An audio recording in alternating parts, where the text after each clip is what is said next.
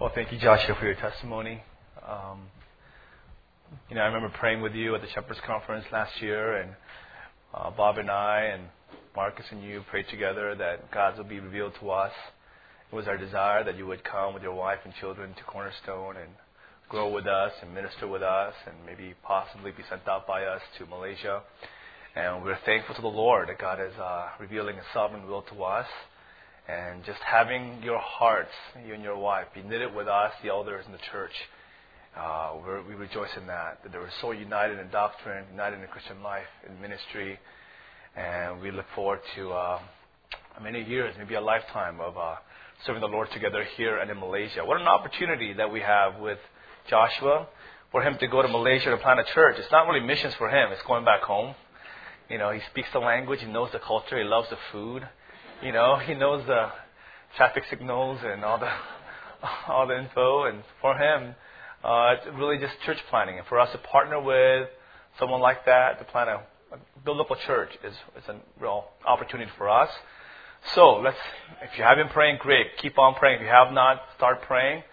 And hope some of you are packing your bags as we speak. Metaphorically, you guys are maybe getting ready. And it is our heart's desire that if it is God's will, that's our prayer, that we'll be able to send a few families, a few singles with them to plant a church in Malaysia. And that's a joyous thing, right? Especially, what a joy to have many of you ministering overseas with Joshua in that capacity.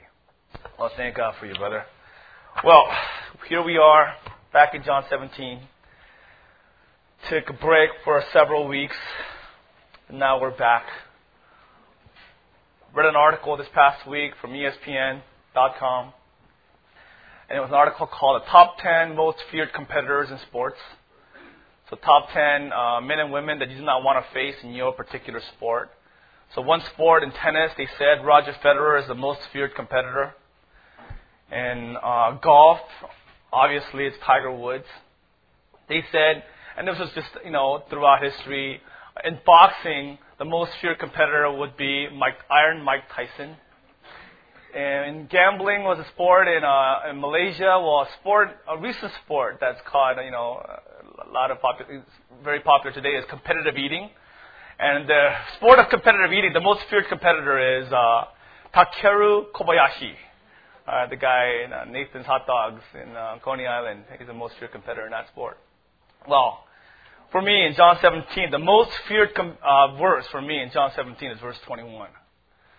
I knew I would face this verse eventually, and this might be the reason why I delayed studying this passage for so many weeks. But I knew it was an eventuality that would come, and here we are today facing John 17:21. This issue of Christian unity, biblical unity. There are many reasons, various reasons why this issue is so difficult for us to study and understand and rightly apply to our Christian lives. I want to highlight to you three maybe key reasons for me why it's a challenge for me to rightly understand the biblical concept of unity. You should have an outline in your bulletins today. The first reason is that it is one word, it's one idea, but has many different usages in the Bible. One word, one idea, but it refers to many different things, many different usages. There are refers to different kinds of unity, different levels of unity. There are a variety of unity that is referred to in the Scriptures. First of all, it refers to a relational unity. This is referred to most often in the epistles. Philippians 4:2, Paul pleads with Euodia and Syntyche that they would agree with one another. He's not talking about an ontological, spiritual, or positional unity here, right? It's not that one is a believer, one is an unbeliever. No, they're both believers. But he's talking about relational unity, that they would agree with one another. They'd be one-hearted, one-minded. They would pursue peace with one another. Likewise, 1 Corinthians 1:10, where Paul told the Corinthians, I appeal to you, I beg of you, that all of you agree with one another, that there may be no divisions among you, and that you may be perfectly united in mind and thought. Again, he's talking about a horizontal unity. that they would be in agreement in terms of a perspective in ministry, in perspective of an issue in the church, in their minds, in their thoughts, that they would be in agreement. Philippians 2:2, Paul told them, make my joy complete by being like-minded. And he talks about having the same love, being one in spirit and in purpose. These are all talking about the relational unity within a single community of believers. Unity within a local community of Christians. It is a degree unity, right? It's a broad spectrum, 1 to 100. It's not absolute. It's not either or, it's both and. This unity is often hindered by sin and sinfulness. And so we've experienced this in our Christian lives or in the church, where this relational unity is hindered because of selfishness, because of envy, because of pride, because of jealousy. This horizontal relationship unity is severed or hindered because of our sinfulness. At the same time, sometimes when the Bible mentions unity, it's talking about ministry unity. Ministry unity. And potentially has nothing to do with selfishness. It has nothing to do with sin. It's just simply disunity based on differences in doctrine and personal convictions. Or unity based on doctrine and convictions. This is why it's such a challenge, right? It's so difficult. Maybe I'm losing some of you already. For example, the best example I can come up with is Acts 15. Don't need to turn there. I'll just summarize it for you. Possibly one of the most insightful and yet disturbing passages in the book of Acts, where in Acts 15, Paul and Barnabas just came back from just a fruitful missionary trip. They went out and proclaimed the gospel, and God opened many hearts, and they were able to sow seeds, and many churches were planted. So in Acts 15, Paul says to Barnabas, hey, let's go back. And it's not really a second missionary trip in a sense. Let's go back and revisit the same cities, not for the purpose of evangelism, but for the purpose of edification. Let's go back to all the believers, all the people that we led to Christ, and go back and encourage them in the faith. And Barnabas is like, great, let's do that. Let's go back and encourage them with the Word of God. But Barnabas had one requirement, one caveat, one request. He wants to take John Mark with them again in their second missionary journey. Colossians 4:10 tells us that Mark is Barnabas' cousin. Whether familial ties caused him to have a greater heart towards Mark or not, we can't be certain of. But Barnabas made this request. Now, Paul, the apostle, was adamantly against taking John Mark. Why? Because in their first missionary journey, they took John Mark with them. Now, in the midst of that first missionary journey, John Mark wasn't prepared with the hardships of missions work. And in a city called Pamphylia, John Mark said, I want to go home. I'm homesick. This is too tough for me.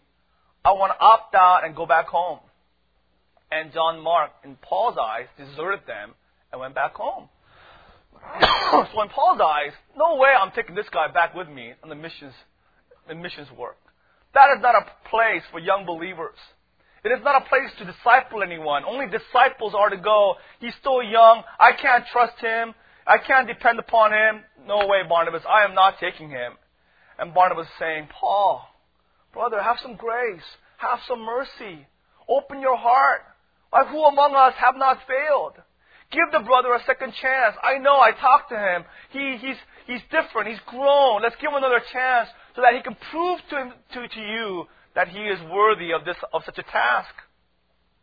Well, Acts 15:39 says that they had such a sharp disagreement that ministry-wise they went their separate ways. And apparently in the book of Acts, Paul and Barnabas, their names are never again found together in the book of Acts. Apparently they never ministered together after this time. Now, though they had a sharp disagreement, I don't believe they were sharp towards one another. I don't believe they were angry or they were bitter or they were vindictive towards one another. I don't think they were harsh and sinful towards one another. It wasn't because of Paul was prideful or Barnabas was overlooking sin. It was just a difference in terms of personal convictions. As a minister of the gospel, Apostle Paul had convictions. And he believed the mission field was not a place for young believers, someone like John Mark. It was not right to put such a pressure on John Mark in that way. For Barnabas, it was a whole different issue. So they went their separate ways. It's insightful for us because this happened in church history, and this happens today. And I still don't understand it, how godly Christians can disagree. And it's not about doctrine, necessarily. It's not about sin. Just about Christian life. Just about even Scripture. Just about ministry. Godly, humble, God-fearing believers can disagree and part ways. And go their separate ways. It happened in the past. It happens today. And it will happen in the future. This is not really dealing with sin or obedience. It's just about personal convictions and about Scripture. The third usage of unity is when the Bible refers to positional unity. Spiritual unity. This is the unity accomplished by the cross through the Holy Spirit. A mysterious, supernatural work of God by which we are spiritually and positionally joined together by the Holy Spirit. So relationally, our unity can be hindered and severed even. Ministry-wise, it can be severed. But not positionally, not spiritually. This unity cannot be undone by the work of man. It is not a possibility. John 10:16. Our Lord said, I have other sheep that are not of this fold. I must bring them also, and they will listen to my voice. So there will be one flock and one shepherd. It isn't there are many flocks, many different shepherds. No, there's one church, and Christ is the one chief shepherd above them all. Galatians 3:28, there is neither Jew nor Greek. There is neither slave nor free. There is neither male nor female, for you are all one in Christ Jesus. Ephesians 4:4-6, there is one body and one Spirit. We were called to one hope that belongs to your call. One Lord, one faith, one baptism, one God and Father of all, who is over all and through all and in all.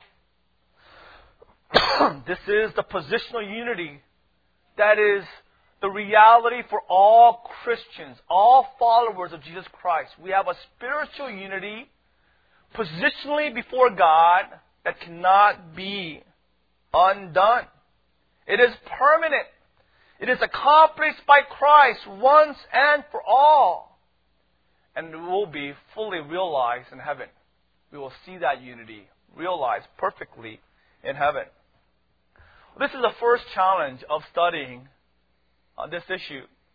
Because when someone talks about unity, we have to define the terms carefully. Are you talking about relational unity? Are you talking about unity in terms of personal convictions as it pertains to life and ministry?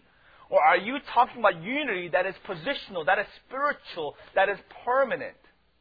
So, the usage of this term makes it difficult to study this topic, the various usages. The second reason why it is so difficult is that there is utter lack of unity in Christianity today. It is so foreign to us, is it not? If anything, Christians are divided. Right? Christians are known by many things. The one thing is that, Christians are not united, if anything. They're a divided group. Unity is not a hallmark trait of Christians. Currently, the Christian church is divided over anything and everything, from doctrinal issues like Calvinism, Arminianism. Joshua talked about spiritual gifts. If I met Joshua 1999, we would not be very united, because he's, speaking in tongues and prophesying that, over me and my future, and I'm, I'm somewhere else. There's differences in issues like dispensational theology and covenant theology. Even nuanced issues like the time of rapture. I got an email telling me, did you know this pastor that you know changed his position? I'm like, what did he change it? Is he no longer Lordship salvation? Does he deny the inerrancy of Scripture? Does he deny the deity of Christ? No. He now believes in post-tribulational rapture. Can you believe that? Right? So we're divided on even the time of rapture. Pre, mid, post. Pre-mill, on-mill, post-mill, pre-wrath. Right? Even baptism, not just infant baptism and believer's baptism, but even the mode of baptism, there is divisions and controversy. Sprinkling, dipping, or pouring. Right? You baptize in the name of the Father, or in the name of the Father, Son, and the Holy Spirit, or only in the name of the Holy Spirit. There's divisions based on these issues. What about church government? Some churches believe in elder leadership. Some churches believe in congregational rules. Some churches believe in senior pastor. Or even in practical ministry issues like singing. A very controversial issue today is type of singing that is done in the church. Some churches have psalms only. Even no instruments. All instruments are of the devil. Especially that guitar and bass guitar. And especially those drums. You have that in the church, it is sin. So no singing outside the Scriptures, only psalms. Or some say only hymns. Or some say you can sing choruses, but you can't repeat them more than 2 or 3 times because that becomes Eastern meditation. What about Christian living? Smoking, drinking, dancing, movies, about politics, about evangelism and missions. You look at Christianity today and it's very fragmented. It's hard to find unity in the church. So in light of the reality of our division, to study John 17:21 when Christ talks about unity, it makes it very difficult. It makes it a challenge. Third reason why it is so difficult is that the conventional view, the popular view of John 17:21 is, I believe, erroneous. The popular view of John 17:21 is that Jesus prays for the unity of believers. And that view is such a majority that it is a settled interpretation. It is a settled view taken as gospel by a great majority of believers. I believe it's erroneous.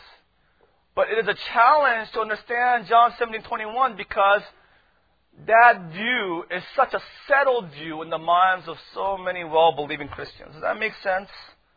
Does that make sense? It reminded me of a TV special by John Stossel. The title was Common Myths That Are Held by Many People But That Are Not True. So many people hold to these myths as truth that it's hard for them to conceive that what they're believing is not true. It's erroneous. It tackles many myths. First of all, one myth is that muscle turns into fat. Right? Many people believe that if you work out and you have muscle and you don't work out, it turns into fat. So people believe that and live according to it. You tell them, no, muscles do not turn into fat. Muscles might decrease in size, and you might gain weight and gain fat, but it doesn't turn into fat. Another myth that people believe is getting cold will give you a cold. Right? How many moms have told us, put a jacket on when you go outside or you'll catch a cold. Right? Put on a hat, put on your gloves, because if you're cold, you'll catch a cold. Public health expert Dr. Mark Callahan explained, being cold has nothing to do with getting a cold. Right? Running us outside without a shirt on in 0-degree weather won't give us a cold. You have to get exposed to a virus, pick it up, then you'll get a cold. But many people believe that nonetheless. Or how about this myth? Shaving causes hair to grow back thicker. Right? So I don't want to die on this hill and talk to people about this. I had a parent, shave their child's head because their hair was thin. So they shaved it thinking that it'll grow back thicker. So I'm like, that's fine. I don't want to tell you you're wrong because, you did all of that for no reason. But that's a myth. That's not, That's not true. Dr. Howard Sobel, a dermatologist who has spent years studying hair, says it's not true at all. It's not going to grow back thicker.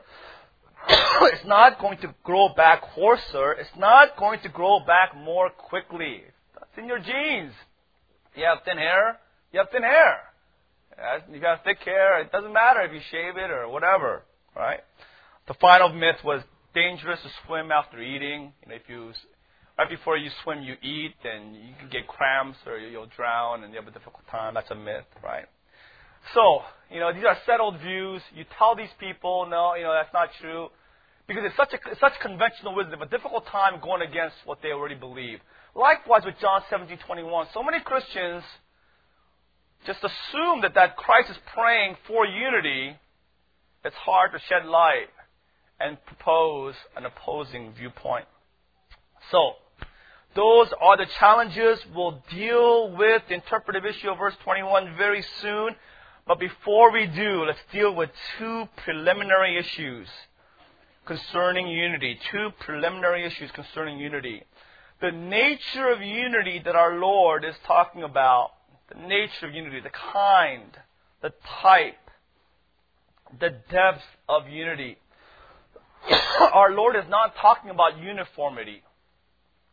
He's not talking about external uniformity where believers are like one another externally. He's not talking about imposing some kind of clothing or ritual or tradition so that Christians look like one another before the world. He's not talking about an institutional unity, organizational unity, where all the churches are organizationally united under one single authority on the earth. He's not talking about such unity at all. He's talking about a spiritual unity, an internal unity.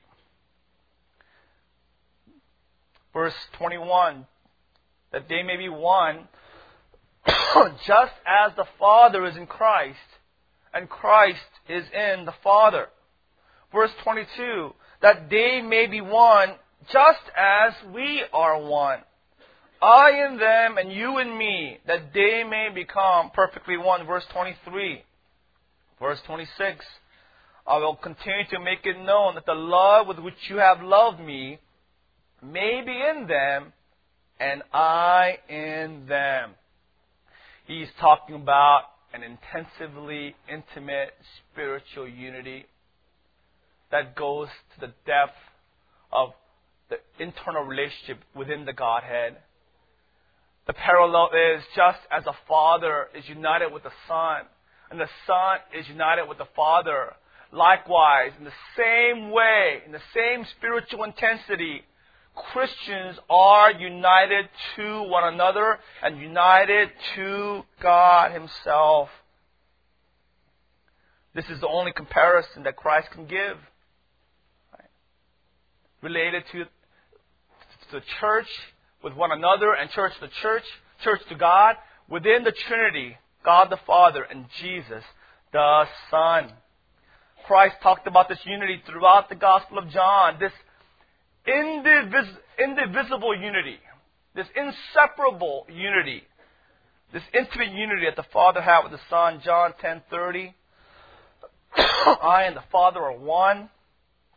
John 10:38, Father is in me, I am in the Father.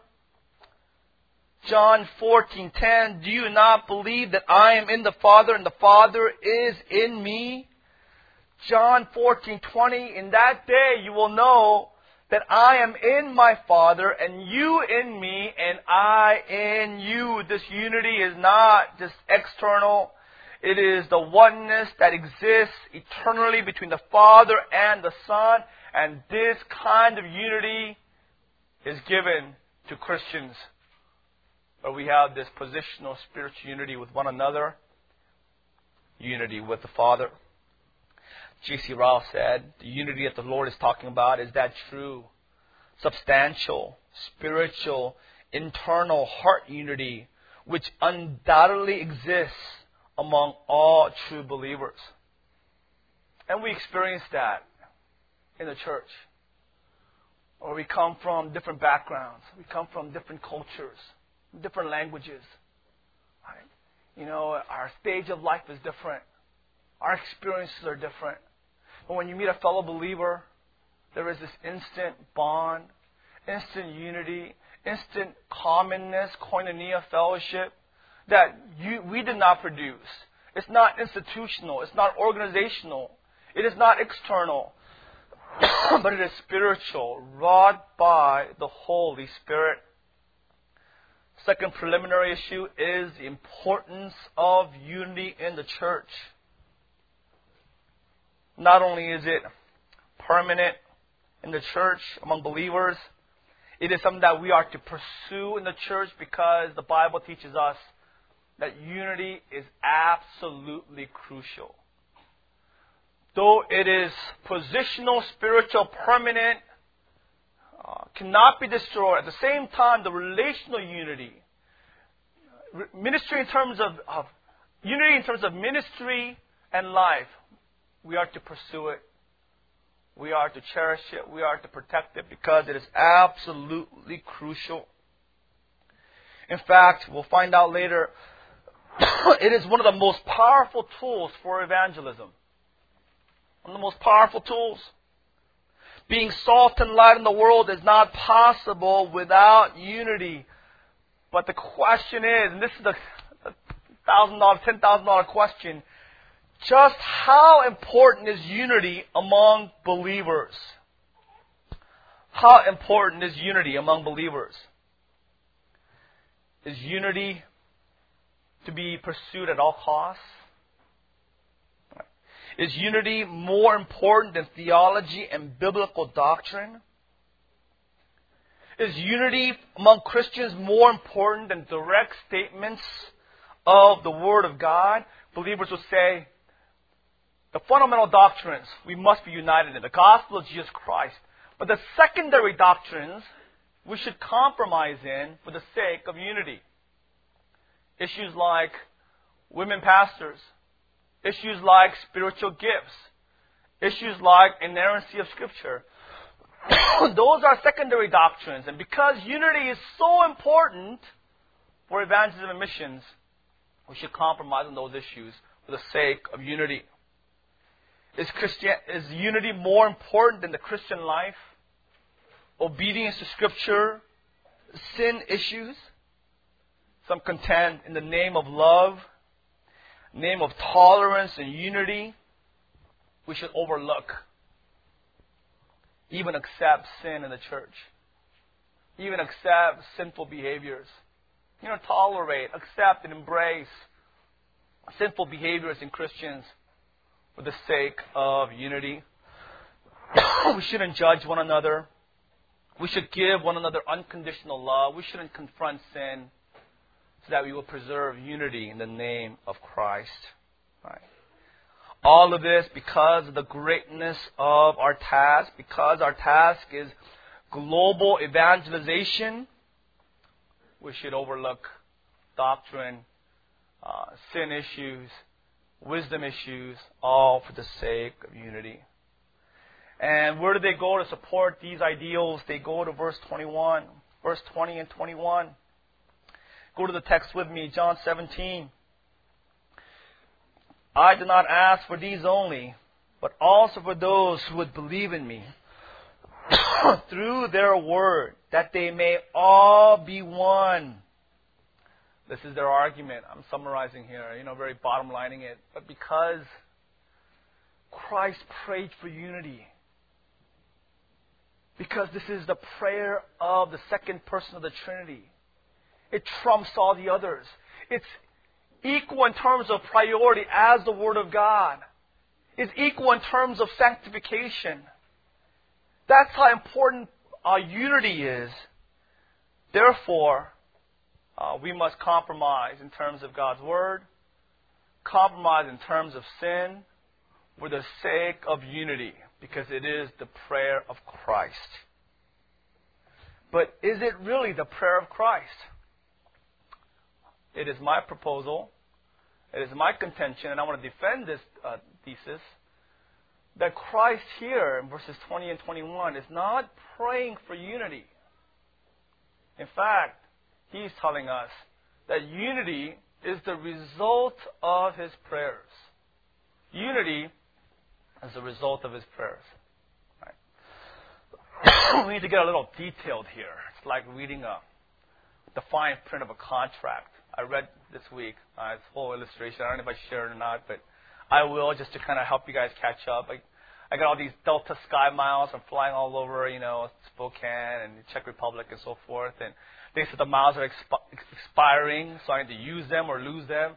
And only way I can use them is, to get magazines. I got to look at all these magazines. I don't want none of them.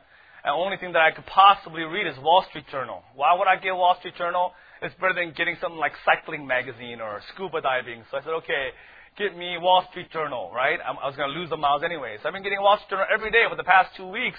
They've been piling up in the trash can. I'm like, man, I should read one of these just to get something out of, my subscription to the Wall Street Journal. So I opened the Wall Street Journal this week, and I found the illustration that will work for this morning. So I redeemed my miles somewhat. Last week, actually 2 days ago, a Japanese brokerage firm made a costly clerical error, and it was reported in the Wall Street Journal. They set up an order to sell their stock, but instead of writing sell one share for 610,000 yen, which is about $5,000, so sell one share for 610,000 yen, they wrote sell 610,000 shares for 1 yen. So some clerk made this typographical error, and it cost the brokerage firm $250 million. You know that commercial Southwest Airlines, you want to get away? Some guy in Japan wants to get away, right? This happened in 1992. A clerk working for the Solomon Brothers mistook a customer's order to sell $11 million worth of shares, and he understood it as sell 11 million shares. It caused chaos in the New York Stock Exchange. Right? So details are important. People lose money because of overlooking details. Well, so much more in the Word of God.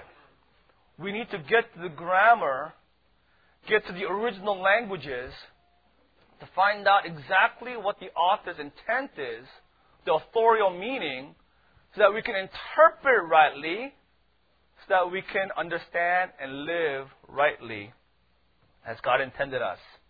So again, let's go to verses 20 and 21. I did not ask for these only, but also for those who will believe in me through their word, that they may all be one. I believe that unity is the result of Christ's prayer for the following 3 reasons. First of all, the 2 imperative mood verbs in John 17. 2 imperative mood verbs in John 17. In studying the Bible, verbs help us, greatly aid us in understanding the text. Verbs are like neon signs that help Bible students interpret the author's intent of any given passage. Therefore, when we exegete any verse, one of the first things we look for is the verb, the active verb of that verse, of that sentence. Now, every verb has tense, voice, and mood. Tense, voice, mood. Tense is simple. Past, present, and future tense. Past, present, and future. It also has a voice. Active voice, middle, or passive. Active is, I hit the ball. Right? Or passive is, I was hit by the ball. Or I hit myself with the ball is middle. The voice. There are different moods as well. There's indicative mood, most common, just expresses facts. Subjunctive mood indicates possibility. I might, do this tonight. I might talk to you later on this afternoon. A particular mood is the imperative mood. Very important.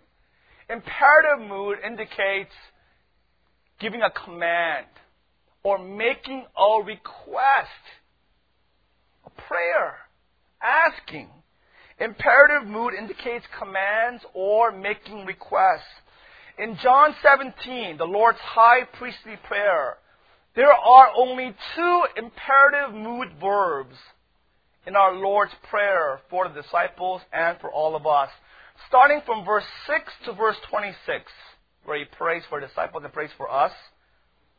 If you examine in the Greek, the Lord makes only two requests for us. The first request is found in verse 11. Verse 11. And we studied this weeks ago. Keep them in your name. That's His first imperative mood verb.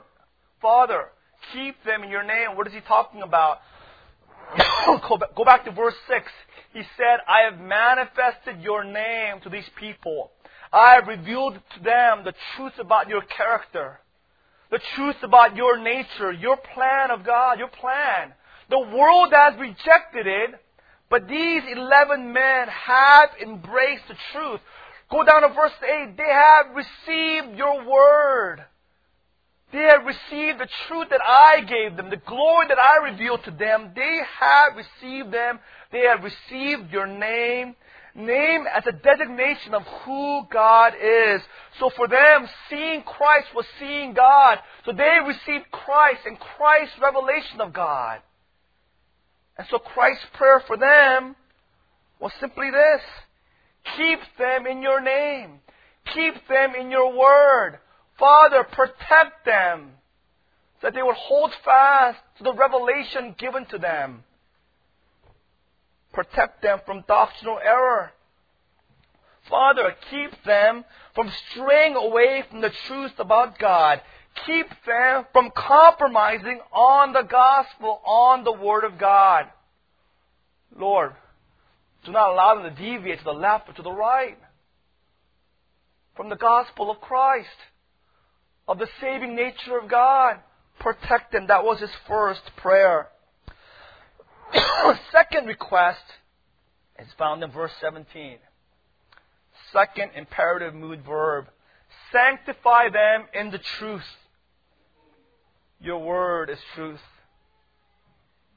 He asked that God would sanctify His people.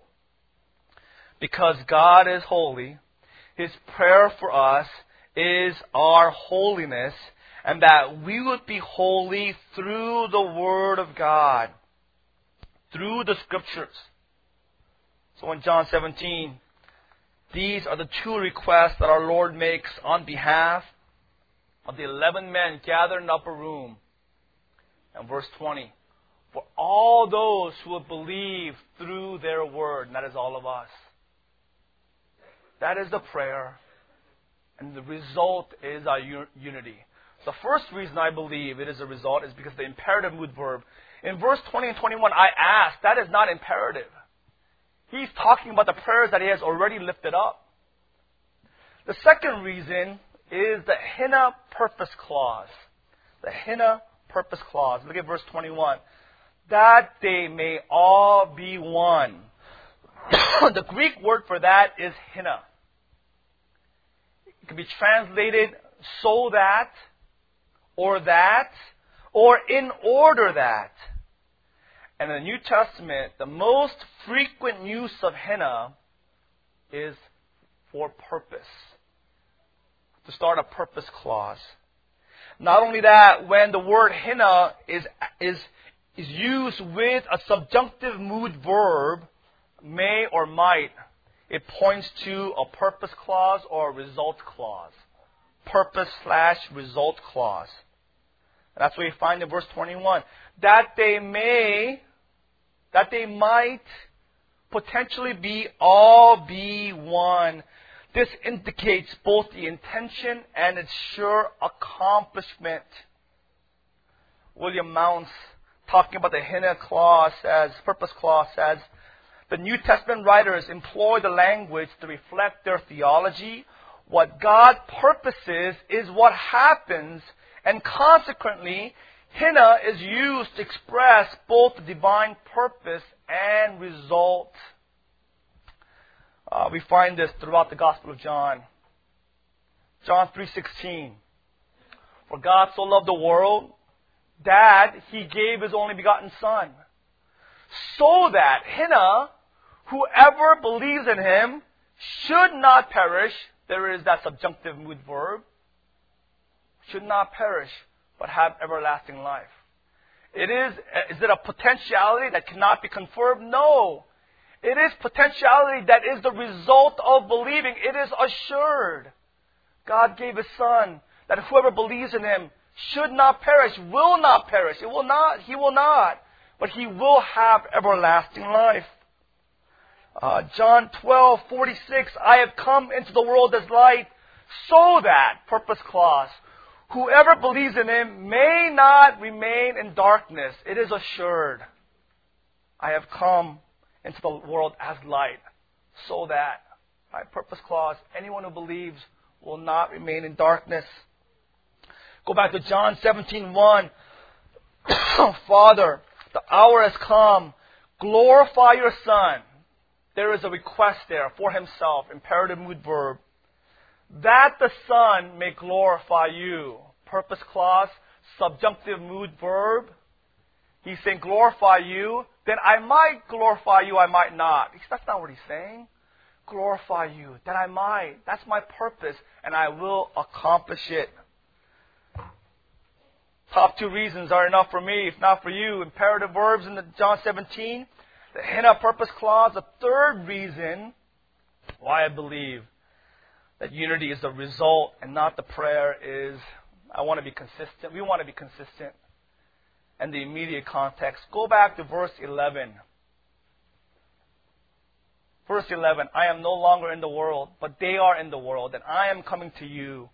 Holy Father, keep them in your name. There is that request which you have given me, that they may be one, even as we are one. In reading to the commentators, almost all agree that in verse 11, that unity is the result of Christ's prayer, that the Father would keep the disciples. But then in verse 21, they digress, and they're inconsistent. And in verse 21, they say that Christ is praying for unity. We want to be consistent. Verse 11 and verse 21 have the same grammatical construction. Plain reading, understanding will lead us to believe that just like verse 11, verse 21, Christ is telling us that our oneness, our unity is the result of His prayers, not the content of His prayer itself. Marcus Rainsford said this: we need to be reminded that our Lord's Prayer is not the origin of the union of which He speaks or the cause of it, but it's the fruit and the result of it. He is not praying that a union be established between Himself and His people, but that the union should be enjoyed and manifested by His people. We got really detailed, but I have done this because it is so important. Because again, if unity is the prayer of Christ, then we must make that our priority. Over against doctrine, over against the Christian life, we must prioritize unity within our church and within other churches as well. Setting aside our doctrinal differences, our doctrinal convictions, our convictions in ministry, convictions in Christian life, we must strive for unity. But if Christ indeed did not pray for our unity, if Christ indeed told us that unity is the byproduct of being kept in the Word of God and sanctification, byproduct of truth and holiness, byproduct of right doctrine and right life, it tells us how unity is to be achieved. Unity is achieved in the Christendom by aligning ourselves with the Word of God and by growing in sanctification. Right? It's not by striving after unity. It's by striving after the Word of God and striving after obedience to that Word. Let me give you an illustration that will help everybody catch up and make sense of that point. We have a 9-week premarital class in our church. Everybody that's dating, we or engaged. We have a 9-week session, and we, employ all the insights from men like Jay Adams, men like, Doug Wilson and Lou Priolo and John MacArthur and so on down the line to help our engaged couples grow in their marriage relationship. But more often than not, what they remember the most from our premarital counseling is not all these deep insights from the Scripture, but a simple triangle illustration that goes back to some youth pastor probably in 1950s, where here is the husband, here is the wife, and here is God, right? You want to seek unity in a marriage relationship, it's not by being united to one another, but it's by what? Being united to God the Father. And closer you are to God the Father, the closer you are to one another. Hence, that triangle illustration. Very simple, but very accurate and totally pertinent and relevant to what Christ is saying here. That the way to unity with one another is through truth and is through holiness. I mean, I've experienced this. There's so many churches come to us and say, you guys are kind of prideful. I say, why? Because you don't want to minister with us. Why don't you support us in our missions endeavor? Why don't you participate in our conference? Why don't you join with us in this ministry endeavor? Why are you guys so separate? Why are you guys so, isolated? Why don't you guys partner with other ministries in all these endeavors? Christians come to us and they want to be supported by us and join us in our ministry efforts. And my response is, relationally, I love you, brother. I have nothing against you. I want to be gentle, meek, and kind, and humble. But I can't be united with you apart from the Word of God and apart from holiness.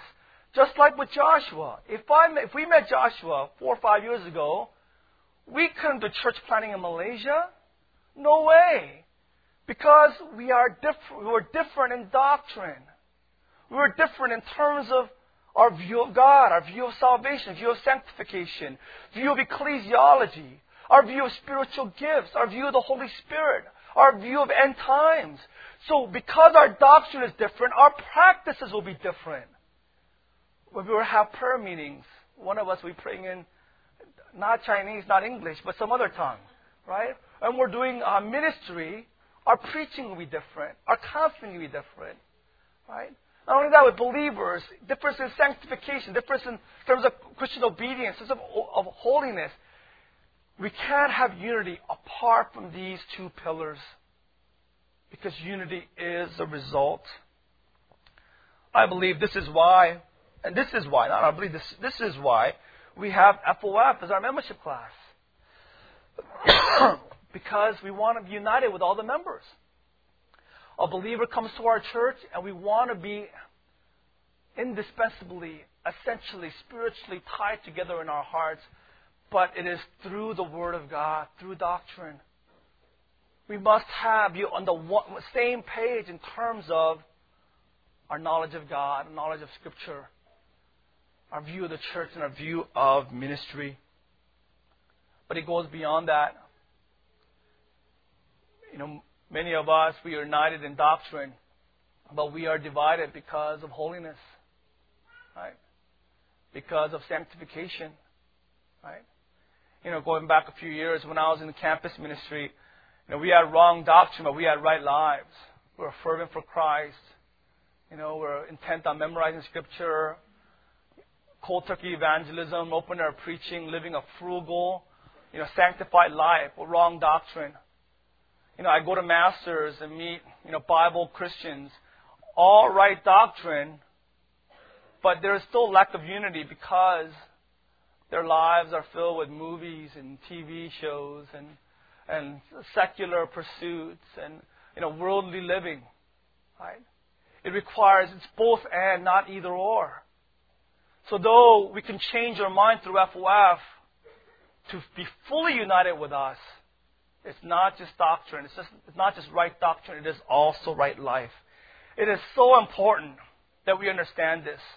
that we strive after unity in the right way, because verse 21, back to our text, it tells us the powerful purpose of Christian unity. The powerful purpose. The purpose of our unity is for the sake of evangelism. Verse 21, that they may all be one, just as you, Father, are in me and I in you, that they also may be in us, so that the world may believe that you have sent me. Again, verse 23, so that they may become perfectly one, so that the world may know that you sent me and love them even as you love me. This is the purpose of our unity. We become a powerful tool for evangelism, a powerful apologetic. When people from different ethnicities, different cultures, different backgrounds come together and we have one heart. We are united in our minds. We're united in our purpose. We sacrificially, selflessly love one another, and we contend for the gospel as one man. We stand out before this world as a light. We are salt to this world. We stand out in this sin-divided world. John 13:35. By this, all men will know that you are my disciples, by your love for one another. Matthew 5:16. Let your light shine before others.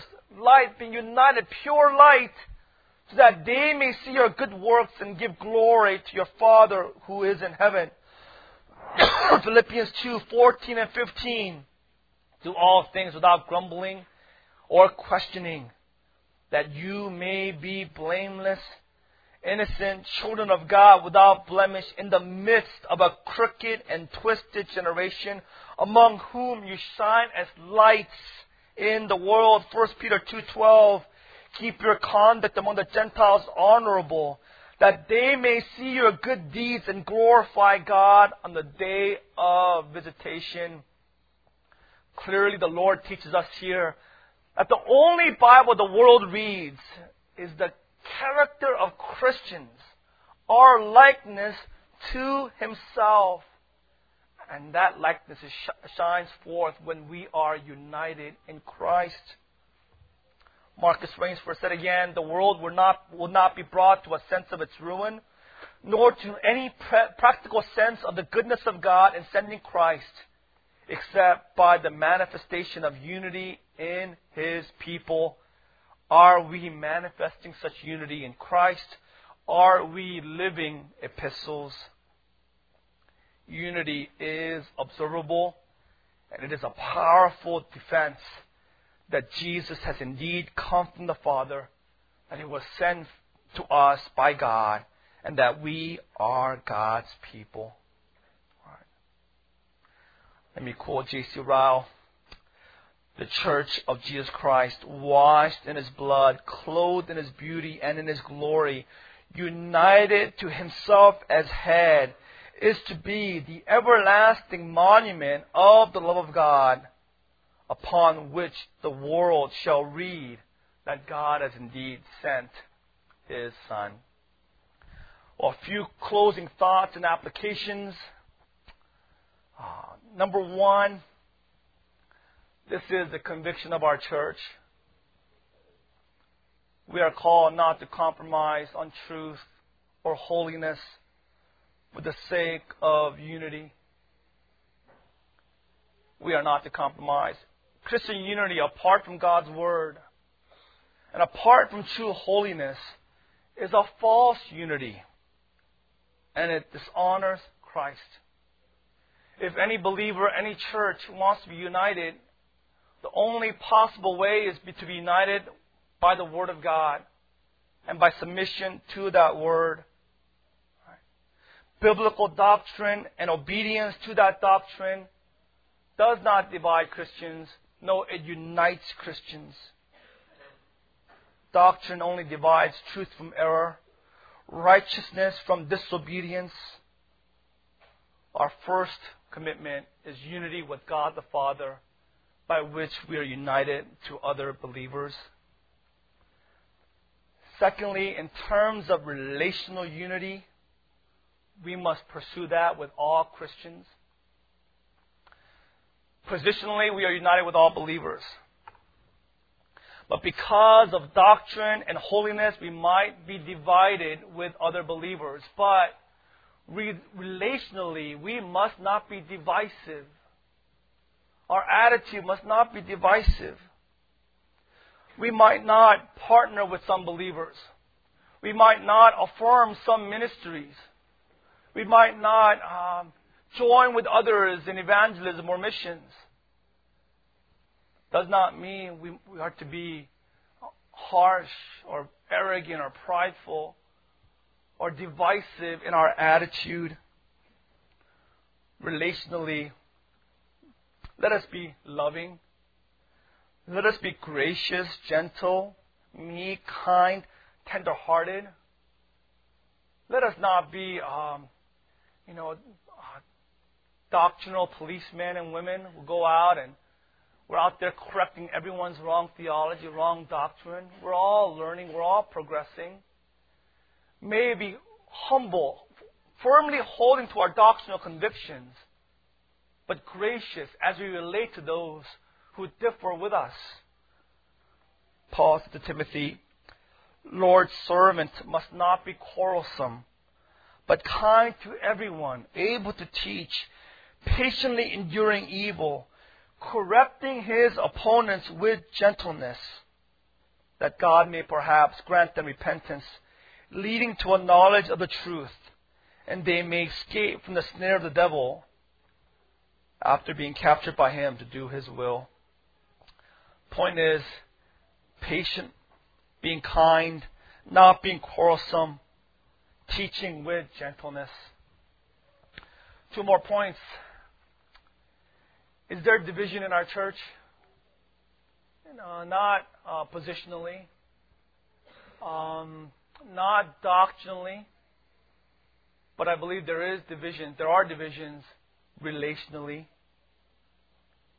Marcus Rainsford said again, nothing gives greater occasion to the outside world than the differences between professing Christians. The bickerings and contentions between men and women of the church has always been one of the world's greatest hindrances. Instead of looking at us and being constrained to confess, see how these Christians love one another, the world has too much reason to say, see how they criticize one another, judge one another, malign one another, end quote. Do we realize that our sinfulness, our pride, and our bickering, our criticism, our judgments, our harshness, our grudges against one another not only dishonors Christ, but is weakening our testimony before this world? If you are harboring this day any grudge before a fellow believer, if there's any unforgiveness in your heart towards a fellow Christian, if you have been offended and you hold that against your fellow believer, and you are divided in your heart and you're saying to yourself, well, long as she stays on that side of the church, I'm okay. Long as she doesn't talk to me, I'm okay with that. We'll just coexist together. May God open your eyes to see that this does not please Christ. And you're hindering the purpose of Christ's church to be a light in this world. May God, the Holy Spirit, convict your heart and cause you to reconcile with your brother and sister in Christ this day before the sun goes down. Finally, the current growth of our church makes unity increasingly difficult, but not impossible. May we not relent. We must not relent on our pursuit towards relational unity. May we continue to love one another. Continue to be hospitable. May we be loving and open our hearts to strangers, so that God might build us up as living stones to the head, who is Christ. Let's pray.